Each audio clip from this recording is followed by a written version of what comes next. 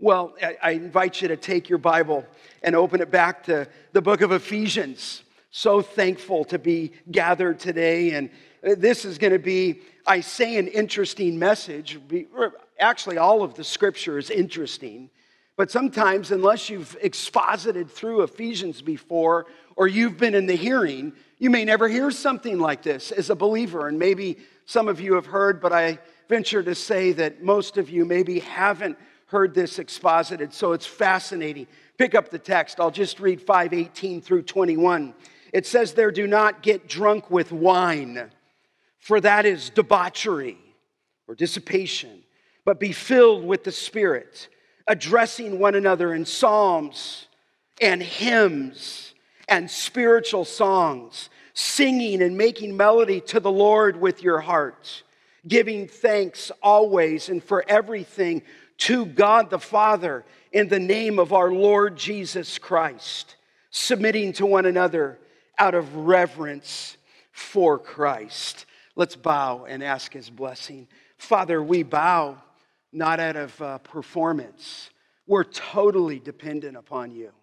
In fact, Lord, the existence of families' health and well-being is connected to the filling of the Spirit.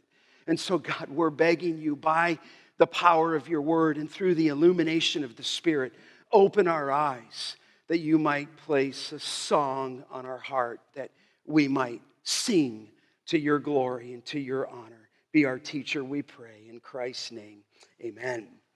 Now, I mentioned before that all of that we find here in Ephesians 5, in verses 18 through 21, really sets the table for all that comes after that. Everything that's said in the family, to the wife, to the husband, to the children, to workers, to employers, employees in that sense, results out of the filling of the Spirit. Now, we've been, I think this is maybe I'm looking here in my notes, the third week, right? We've been looking at 3 commands. There's commands in the text. That's how we preach. That's how we teach. What the author said, I say. What he commanded, I command. What he declared came from the very voice of God, and we declare. So when I say there's 3 commands, I mean that Paul had 3 commands. And you can see the first one was do not get drunk with wine. The second command, which is what we call the main command, is be filled with the Spirit. And then it's not a command. I'm going to get to you. The third point is the consequences. So the first idea was the counterfeit, to not be drunk with wine. We spent some time there. Obviously, drunkenness is a sin. And drunkenness is associated with debauchery. And drunkenness, when you find it all over the scripture, from Genesis even to the book of Revelation, is associated with bad decisions, a wasteful life, debauchery. And so he just comes out and says, don't get drunk with wine. That's the command. And we believe that maybe the issue there was a religious one because of the temple of Diana or Artemis. In the Roman language, they called it Bacchus, and they used to believe that you could commune with the gods, and the more you got yourself drunk, the more you can be in touch with the gods. It could be that that's his focus. It could be that throughout the New Testament, drunkenness is associated with darkness and evil. And so I say that to you young people. I always smirk when I'm seeing a commercial about drinking, but I don't think they'd ever take you down to the street that I've been in Skid Row in Los Angeles, where people can't talk and can't walk because they're inebriated and the gospel needs to be there. So listen, he just comes out and says, listen, if you're going to walk wise, here's the counterfeit. Don't get drunk with wine. And then secondly, he says, but be filled with the Spirit. And we spend a little bit on what it does not mean, and second blessing and those things. Then we talked about what it does mean, and we said that what it does mean is a continuous, moment-by-moment submission to the Spirit's control. In other words, the counterfeit is don't be influenced by the spirits, we sometimes call liquor, by the spirits. No, the command is you need to be filled up to the Spirit. You need to be controlled by the Spirit. And obviously, where alcohol is going to lead to dissipation, it's not the same with the filling of the Spirit. The filling of the Spirit is going to lead to the fruit of the Spirit, and out of your life is going to come love, joy, peace, patience, and one of those fruits is self-control. So here is the believer. He's not to be, or she's not to be, inebriated with something else. You're to be controlled by the Spirit of God. And we mentioned there that control of the Spirit, the filling of the Spirit, is not a permanent condition. Whereas the indwelling of the Spirit happened once for all. Where the baptism of the Spirit happened once for all at salvation. Where the possession came to you and the Holy Spirit took up residence is once and for all. Not this one. This one is a present command, moment by moment, meaning this, that right now you're either full of the Spirit, or I could say we're in the flesh. But you could be a believer and not be full of the Spirit. That's why this command matters. And so we talked about that. It is the thought where His Word dominates you, that His Word is filling your thoughts, and it will be His thoughts. His standards become your standards. His work becomes our work. His will becomes our will. As one man said it, it is to live in the consciousness, the filling of the Spirit, of the personal presence of the Lord Jesus Christ, as if you and I were standing right next to Him. In other words, you're not dominated or controlled or influenced by anything else. You're letting the Spirit of God control you, which was likened to the Word of God. But you might say, well, how does this work? And then I'll finish here in my intro. We stated the conditions for filling.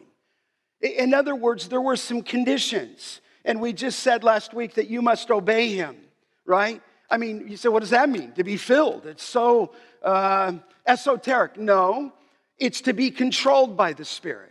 It means that you're going to obey the commands that have been brought forth in Scripture, brought forth in the book of Ephesians, particularly 4 through 6. And as you hear the word, you're going to obey Him, surrender to Him. His will becomes your will. Secondly, you must not grieve the Holy Spirit. In other words, He's living in you. He's a person that has taken up residence in you. He's filled you, if you will. He indwelt you, but you can't grieve Him because the Holy Spirit is a person. And when you grieve Him, or when Dave Jackson read out of 1 Thessalonians 5:19, when you quench Him, you say, wait a minute, Pastor, grieve Him, quench Him. Listen, when you make your will king, you're not filled with the Spirit.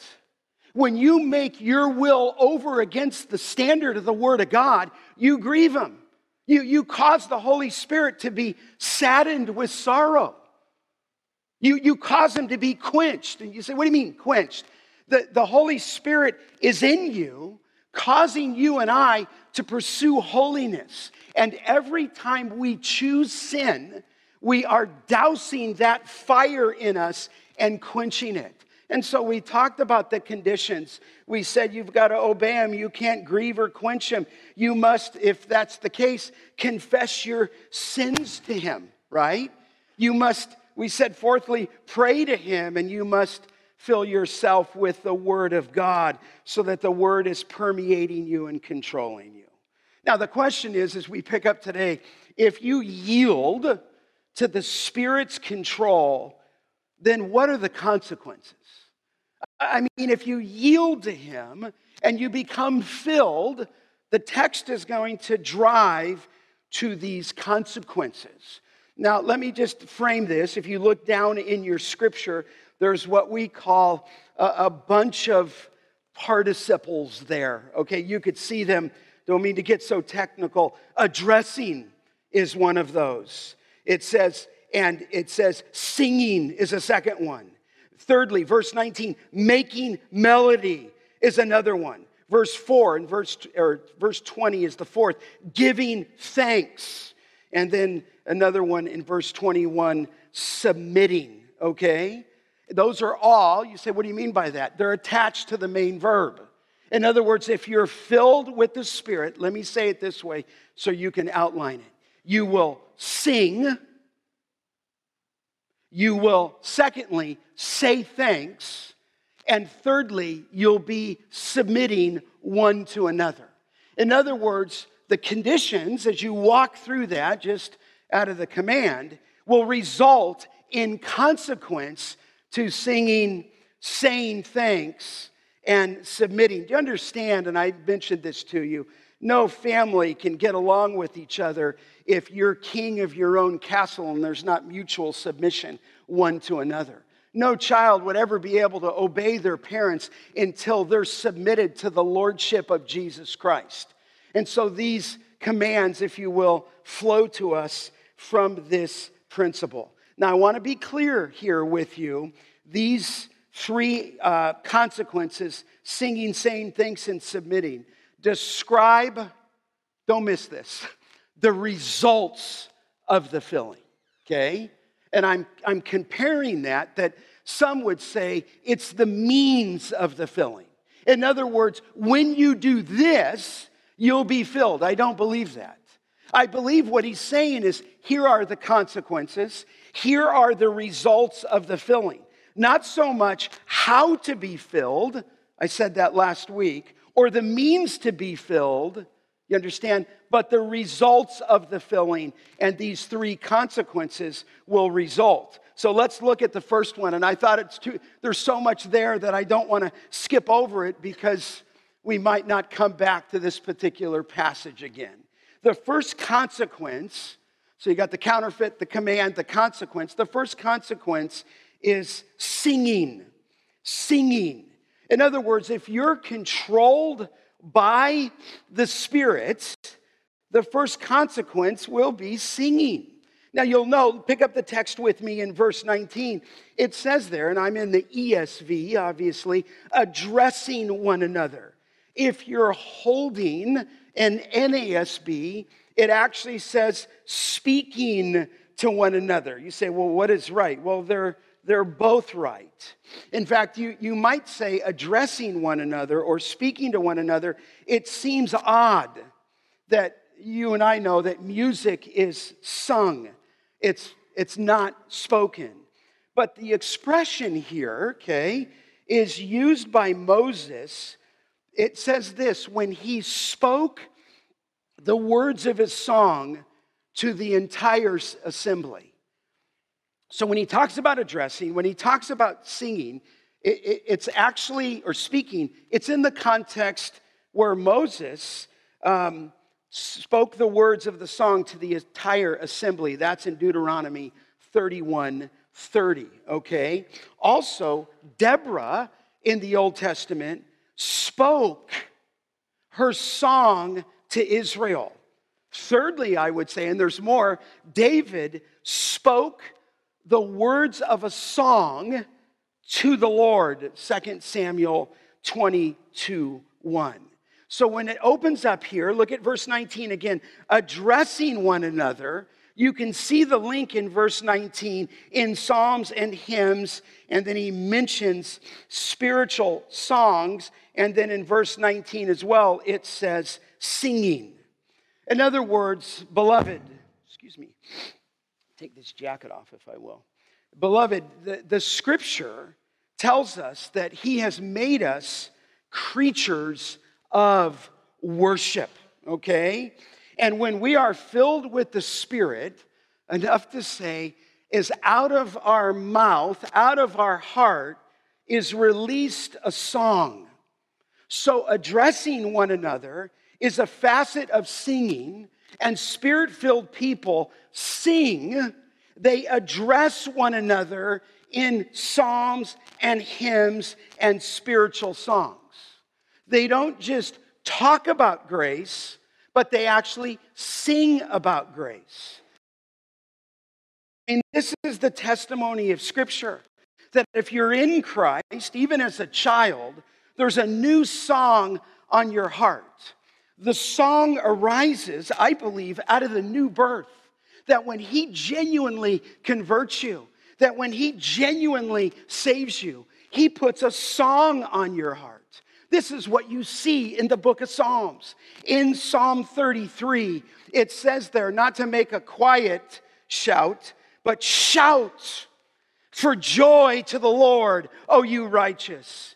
Praise befits the upright. The Lord, and look at the language, with lyre, make melody to him. With the heart of 10 strings, here it is, sing to him a new song. Play skillfully on the strings with loud shouts. I would even say that he likes it loud.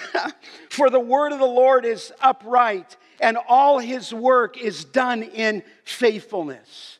In other words, when you come to Christ, there's a new song. I mean, I wouldn't ever do that, but sometimes I'll be in a service, even as a guest somewhere, and I'll look back and I'll see, are the men singing? Are their lips moving? Now, again, the heart's going to come out here, but when you've come to Christ, this is not perfunctory. When we sing, great is thy faithfulness, we're singing that he's faithful, amen? When we sing, holy, holy, holy, these become shouts of anthems for Grace Church of the Valley. Psalm 40, verse 1, it says, I waited patiently for the Lord. He inclined to me and heard my cry. This is what Blake's talking about in that intro he gave. He drew me up from the pit of destruction. I feel that way when he saved me. Do you feel that way? He just drew me up. I think my fist was in God's face, not ever wanting to submit to him. And the hound of heaven was so strong that he buckled me. And he drew me, if you will, out of the pits. It says, and out of the miry bog, he set my feet upon a rock, making my steps secure. And then this, he put a new song in my mouth, a song of praise to God. Many will see and fear and put their trust in the Lord. It's a new song. It's a new heart in the life of a believer. Psalm 98, 1 and 2, oh, sing to the Lord a new song. For he has done marvelous things. His right hand and his holy arm have worked salvation for him. So there's a new song. This is what happens when you get converted. Psalm 98, verse 4, it says, make a joyful noise to the Lord, all the earth. Break forth into joyous song and sing praises. And here it is, sing praises to the Lord with the lyre and the sound of the melody, with trumpets and sound of the horn. Make a joyful noise before the kings, the Lord. This is what believers do. I think what Paul is saying here, though it be brief, is spirit-filled men, spirit-filled women, spirit-filled students, spirit-filled children sing. In fact, it says in Revelation, you go to the end of the world, won't this be a joy? They sang a new song. I think there's a new song at salvation, but when he conquers and when he comes, there's going to be a new song. Worthy are you to take the scroll, speaking of Christ, to open its seals. For you were slain, and by your blood you ransomed people for God from every tribe and nation, language and nation. They sang a new song. Revelation 14:3, they were singing a new song before the throne and the 4 living creatures and before the elders. In fact, there it is. No one could learn that song at this point except for the 144,000 who had been redeemed from the earth. Listen, I've been in places of 8,000 people, 10,000 people at Together for the Gospel. I've been there multiple years with our staff and leaders at the Shepherd's Conference. There's nothing like singing with 3,500 men. But can you imagine 144,000 voiced choir singing a song to the Lord? Unbelievable, incredible, I would say. Revelation 15:3 says, sing the song of the Lamb, saying, great and amazing are your deeds, O Lord God the Almighty. Just and true. It's about his character. It's about his attributes. Just and true are your ways, O King of the nations. I mean, throughout Scripture, I wish I had more time, it's obvious that God loves music. In 1 Chronicles 16, David instituted a tabernacle choir. In the book of Ezra, in chapter 2, Zerubbabel had a choir of 200 singing men and women. You go over to the New Testament in Matthew 26, the last thing the disciples did before Jesus went out to be taken, tried, and crucified is it says that they sang a hymn. I think you remember in Acts 16:25, after Paul and Silas, I don't know what your trial is or my trial. I don't know if you can give thanks under the Spirit's control or sing, but they're in prison. They were beaten with rods. The text says inflicted with blows, fastened in the stocks by their feet, and they were singing in prison. Listen, I'm just telling you, whatever you think a Christian might be, and whatever you think the Spirit's filling might be, I'm declaring to you that here it says, when you're a man, when you're a woman in Christ, you sing. The first consequence when filled with the Spirit is singing.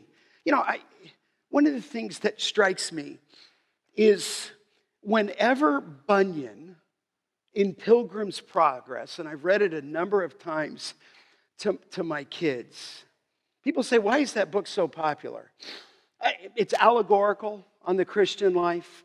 I think sometimes I would read it again to the kids because Spurgeon, the great European preacher, read this book over 100 times. And whenever Bunyan was describing Pilgrim, coming out of a dilemma, coming out of a disaster, that somehow out of the dilemma, out of the disaster, the dilemma, he was rescued. It's interesting that the Bible never says, that book never says he was filled with the Spirit. Never says that. But over 50 times in Pilgrim's Progress, it says that Christian went on his way singing. 50 times. I mean, this is what a believer does. I mean, listen, when unbelievers get together, I'll be frank, they party, they get drunk in many cases, they listen to their own music, but when we get together, we sing. Why do we sing this morning? We sing because we're commanded to. You say, well, Scott, is this individual or corporate? I'd say yes. He's talking about a Spirit-filled believer. Could be individually, but at least he's addressing the church at Ephesians, at Ephesus. And here believers sing because the Spirit of God has birthed a song in your heart. And listen, I would say the reason I hear you singing, even from up front, many of you are in tears on the Lord's Day because we're crying out to God because we recognize His grace. We recognized He redeemed us out of the miry clay, out of the bog. And if, there's a song on the heart. So here it says to sing, Colossians 3:16, let the word of Christ richly dwell within you. And if you do, you're going to sing. James 5:13 says, if your heart is filled with joy, you sing. So the first consequence of the Spirit's filling, let me say this. I don't know what you think, but it's not a bizarre experience. It's not some spiritual gift that's released in somebody who supposedly has that gift. That's not what I'm reading. It's not that you get a second blessing or a second work of grace, or as I said last week, that the one particular man came to full sanctification. This is not what the Bible says. The Bible says, high school students, if you're filled with the Spirit, adults, even children, the first consequence is singing. You say, but how? What? Tell me more about singing. Well, let me do this out of the text in 4 descriptive phrases, okay? Just right out of the text, 4 descriptive phrases. What does that type of singing look like? How? Well, first, singing is expressed, number 1, in its content. In its content. Look at the text. You could see it in verse 19. Addressing one another. Here's the content. Psalms and hymns and spiritual songs, singing, and it says making melody. Here's the content. It's psalms and hymns and spiritual songs. Now listen, I think it's kind of hard to make complete distinctions on these phrases. But drawn together, taken together, psalms, hymns, and spiritual songs, I think describe the full range and the varieties of singing when filled with the Spirit. Now, he says to address one another, which is the same thought in verse 19 as singing, okay? But this is what happens. Singing, that word there in 19, is the word which literally means to sing with the voice. So addressing could be speaking to one another about the psalms and hymns and spiritual songs. But here, singing is singing from the heart. Some of you may think, I don't sing on key, and that's okay. Text doesn't say you have to sing on key. So he lists these varieties. You say, what are they? He mentions the psalms. The psalms. Obviously, it's interesting. The word originally meant, your mind's going to go to the Old Testament, and rightly so, but it originally meant the plucking of the strings is what that word has as its foundation. It was used in 1 Samuel 16:18 of David playing, or literally plucking the harp. But primarily that word is used and refers to the Psalms, the book of Psalms, which is the book that was put to music. It is our hymn book. These are psalms, songs of and prayer to the people of God. These psalms address the work of God through the psalms and the word of God in conversation. It's the book of praise. It's what the early church did. It's what we did this morning. You say, did we speak from the psalms? Well, absolutely. Where do you think holy, holy, holy comes from? Out of the Word of God, particularly out of Isaiah 6. We sing, great is thy faithfulness. Where does that come from? From the book of Lamentations. We sing, my soul will wait. Where does that come from? Psalm 62. In other words, there's content here. There's content here. Many of those come out of the book of Psalms. And what a great opportunity you have, let me say this, to address one another in this way. Do you come in and address one another about his faithfulness? Do you go out during the week and speak about his holiness? Do you go out reciting at this point Psalm 62, my soul will wait for the Lord? Listen, you're not watching them perform. What ought to be happening is we as a congregation need to be so filled with the Spirit that when we come into this place, we are addressing and speaking to one another in these psalms. Okay? I mean, have you ever sent somebody a YouTube clip? I'm sure you have, of a psalm and reminded them of God's goodness in the midst of a trial? This is what Paul is speaking and addressing in Psalms. In fact, if there's fear in your heart that arises, as a young family, we used to, Steve Green, not Stephen Curtis Chapman, but Steve Green. What was that album, Patty? Hide Him in Your Heart. It was a great, and this one would come out all the time. Psalm 56. When I am afraid, I will put my what?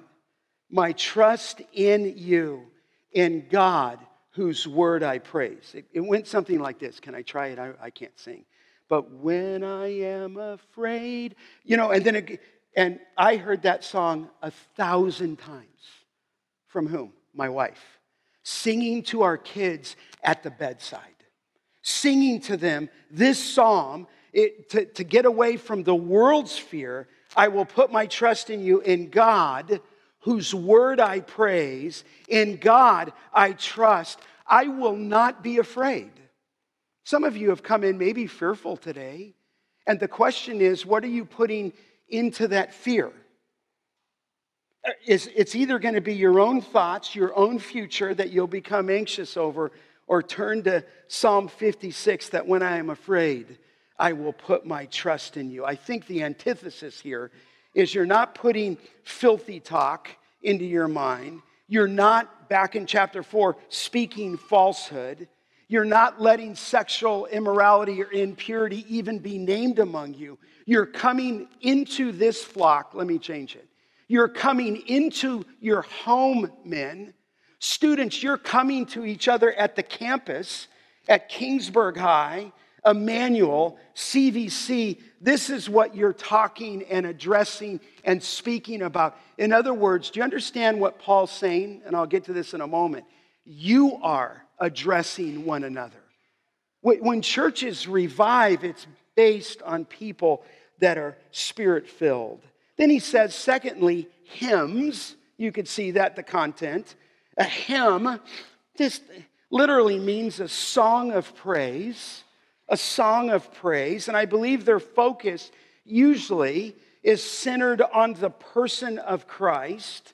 And there's many scholars that believe Colossians 1:15 through 18 was a hymn. There's many scholars that believe that Philippians 2 about Christ emptying himself is a hymn. In fact, glance in your Bible, most scholars say that 5:14 was a hymn. In other words, it doesn't directly say it, but there's some writing on this where it says, I think it's Isaiah 60, awake, O sleeper, verse 14, rise from the dead and Christ will shine on you. They believe that that was a hymn, and so here he's talking about psalms and hymns, and then he mentions thirdly under this content, spiritual songs. The idea here is of a testimony, much of what we might call praise and worship. So here, a spirit-filled man or woman results in a spirit-filled corporate worship that will characterize itself by psalms, hymns, and spiritual songs. So first, singing is expressed in content. Okay, the words need to be right. We meticulously go through the words, the lyrics of these songs. They need to reflect this. They need to get you vertical. They need to get you to God. They need to reflect His character, His attributes. They need to speak of the work of Christ, and those spiritual songs need to be filled with testimony that arises out of the Scriptures. So singing is expressed in its content. Secondly, singing is for the edification of the saints. It's for the edification of the saints. Look at verse 19. You don't want to miss this. He just says, addressing, and then he uses the phrase, one another. In other words, it's for the edification of the saints.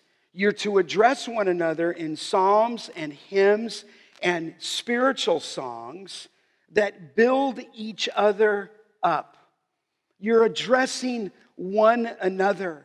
It says in Colossians 3, let the word of Christ richly dwell within you, teaching and admonishing one another, there it says, in all wisdom, singing psalms and hymns and spiritual songs with thankfulness in your hearts to God. You know, it's interesting. Did you know that during the Middle Ages, they would call it this, the laity were not allowed to sing. You'd go into the service, you couldn't sing.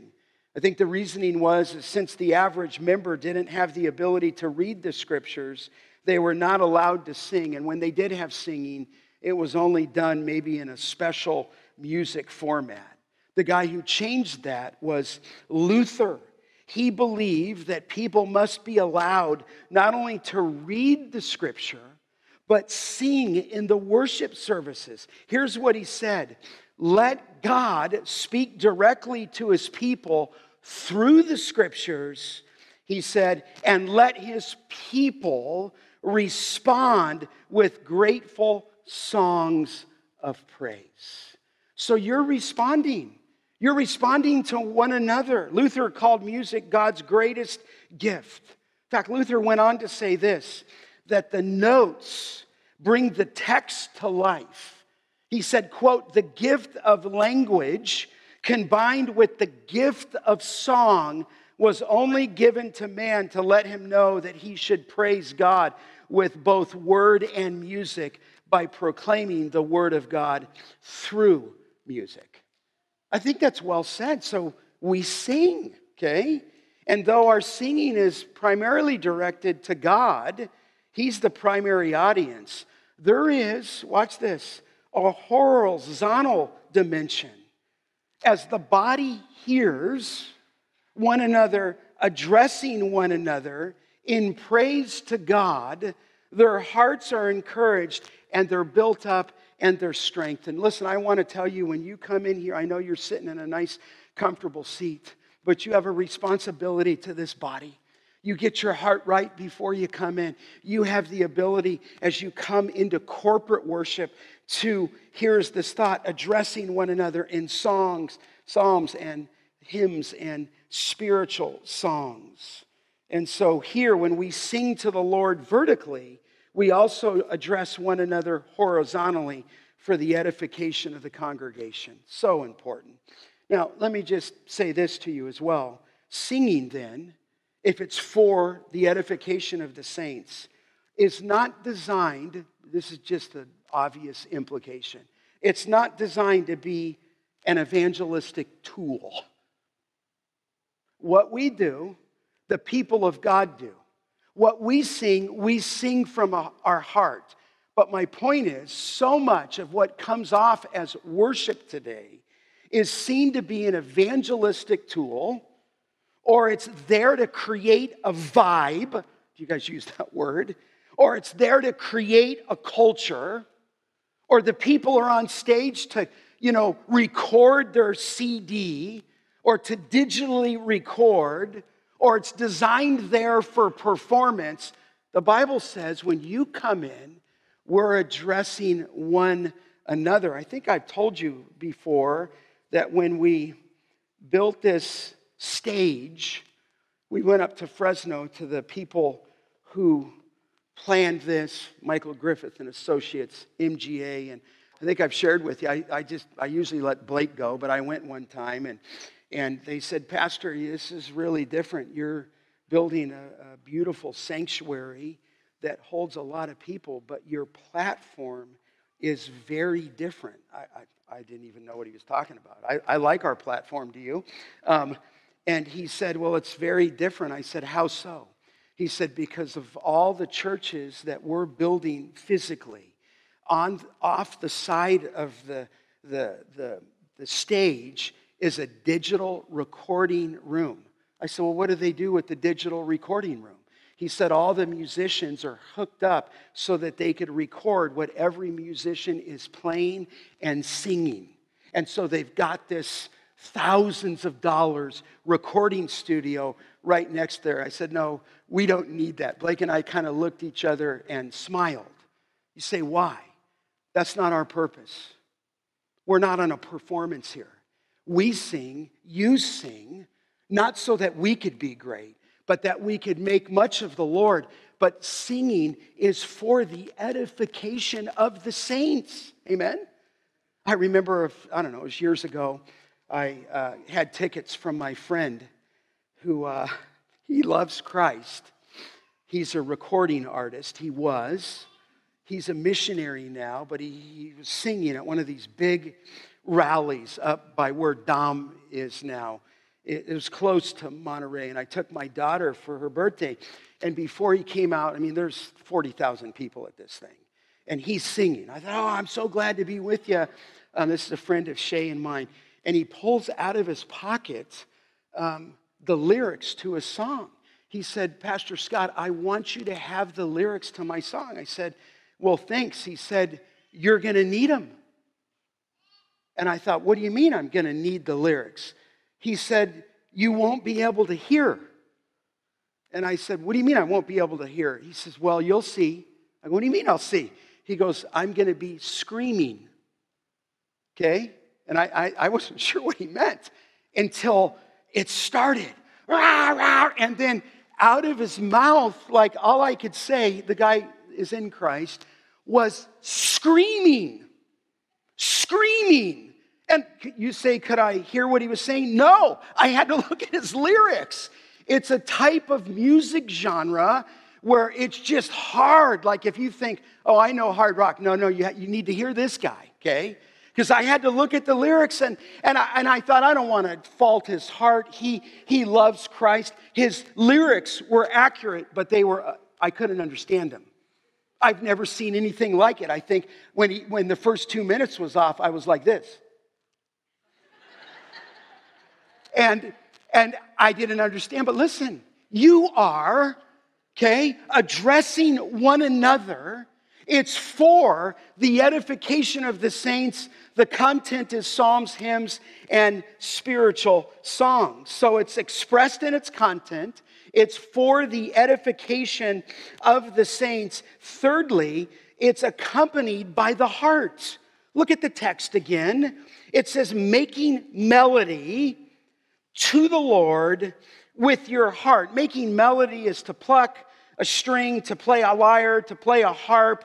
And then it meant to play any instrument, if you will, accompanied by the voice. And then he says you're to make melody to the Lord with your heart. The heart refers to the whole of your being. In other words, your entire person should be filled with songs of praise. Listen, I would tell you, and this is the point, God's far more concerned with the inside than he is the outside, right? He's far more concerned with where you cannot come in here and just say, it's the same old, same old. You need to come in here, right? Expressing praise to his greatness, okay? For the edification of one another. And you're making melody, whether you're playing or there, in your own heart to the Lord. In fact, I think of Amos 5, when the prophet said, I reject your festivals, nor do I delight in your solemn assemblies, even though you offer up to me burnt offerings and your grain offerings. He says, take away from me the noise of your songs. The noise of your songs. I will not even listen to the sound of your harps. In other words, he wants our heart, not just perfect mechanics, right? Listen, you worship today. Did you worship with a whole heart? I mean, I think, and I know I don't mean to be on you. I think when Blake introduced that song, I'm like, yeah, Blake, he picked me up by his grace.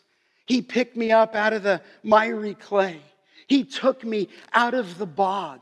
He took me when my fist was in the hand of God at 14. And he didn't save me because I had godly parents. I didn't have godly parents. We had never heard the gospel before. And he reached down and redeemed me. And I think as we come in, you come in, and many of you, it just should be on our heart. In fact, Isaiah 29:13, the Lord said, because the people draw near me with their words and honor me with their lip service, but they remove their hearts far from me, and their reverence for me consists of tradition learned by what? Rote. You just going through it. There Isaiah said, listen, the people of Israel had sinned greatly. We need to sing from our heart. If the heart isn't right, then it doesn't please God.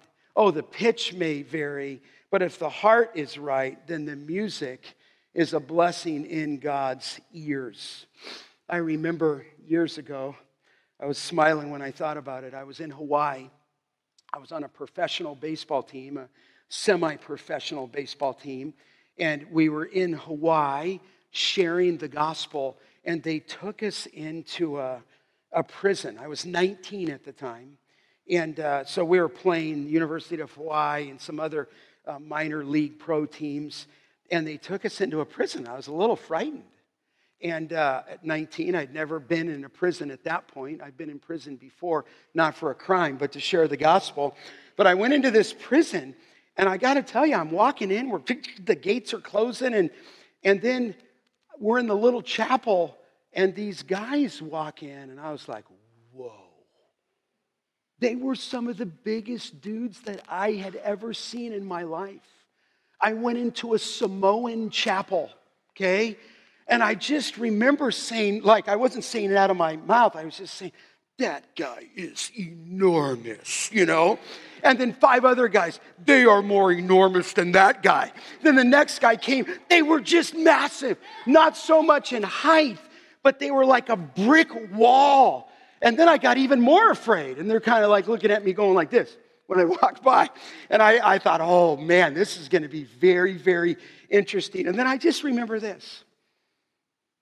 They got up and they started singing. And I'll never forget it in all my life. It was probably 40 years ago. And I'm watching these grown brick house men sing from all their heart with tears streaming down their face over the joy of what Jesus Christ had done to them.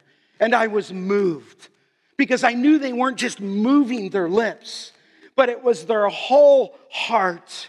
And so Paul is going to say here, it needs to be, filled with content. It's for the edification of the saints, but it's to be done from a full heart. In our inner being is the thought, where Christ dwells. And then finally, and we'll finish here, all music, all singing is for the exaltation of the Lord. Look at the last phrase there. It says, you're making melody to the Lord with your whole heart, but it says they're making melody to who? To the Lord. Our songs are to Him. They're not for Blake. They're not for the worship team. They're not up here seeking to perform. You should have heard the prayer beforehand. They're only assisting us. All singing is to the Lord. And when it says here, you see it there in 19, to the Lord, it could be a reference to God, but in all of the book of Ephesians, it's a reference to the Lord Jesus Christ in every place. So you're singing not for anybody else, not for performance, not to be digitally recorded, not because we got great voices. You come in, though you're addressing one another, all your song and praise is going to the Lord Jesus Christ to draw attention not to ourselves, but to Him. 1 Chronicles 23, verse 3, and there were in the temple there, boy, I just can't imagine that. 38,000 people who ministered, and out of the 38,000 who ministered, 4,000, it says, were musicians praising the Lord. He's the vertical dimension, and they were doing it with instruments, amazingly, that David had made for praise. And so in 2 Chronicles 5, it says the trumpeters and the singers in unison, as with one voice, to give praise and thanks to the Lord. I mean, this is throughout Scripture. Though music is horizontal, certainly in an aspect, its corporate dimensions primarily focus on the vertical. It's to the Lord. So listen, we're done. Are you filled with the Spirit? You say, well, Scott, I like to come on Sunday. We get to sing, amen. But I think you could also be singing during the week, don't you? There's so many good things that you could dial into Pandora, that music is playing in our house every single day, primarily because of my wife. And then I love that too. And then it just fills you. It takes you up. It reminds you of the goodness. Spirit-filled people sing, okay? As Jesus approached Jerusalem, the multitude began to praise God. Do you remember this? With a loud voice for all the miracles which they had been saying, blessed is the King who comes in the name of the Lord. Peace in heaven and glory to the highest. And as they're coming in, the Pharisees are rebuking the multitude. Teacher, rebuke your disciples. And he said in Luke 19, I tell you, if these become silent, the stones will what? Cry out. Listen, may Grace Church sing that the stones never have to cry out. Would you bow your head as I call the worship team back up?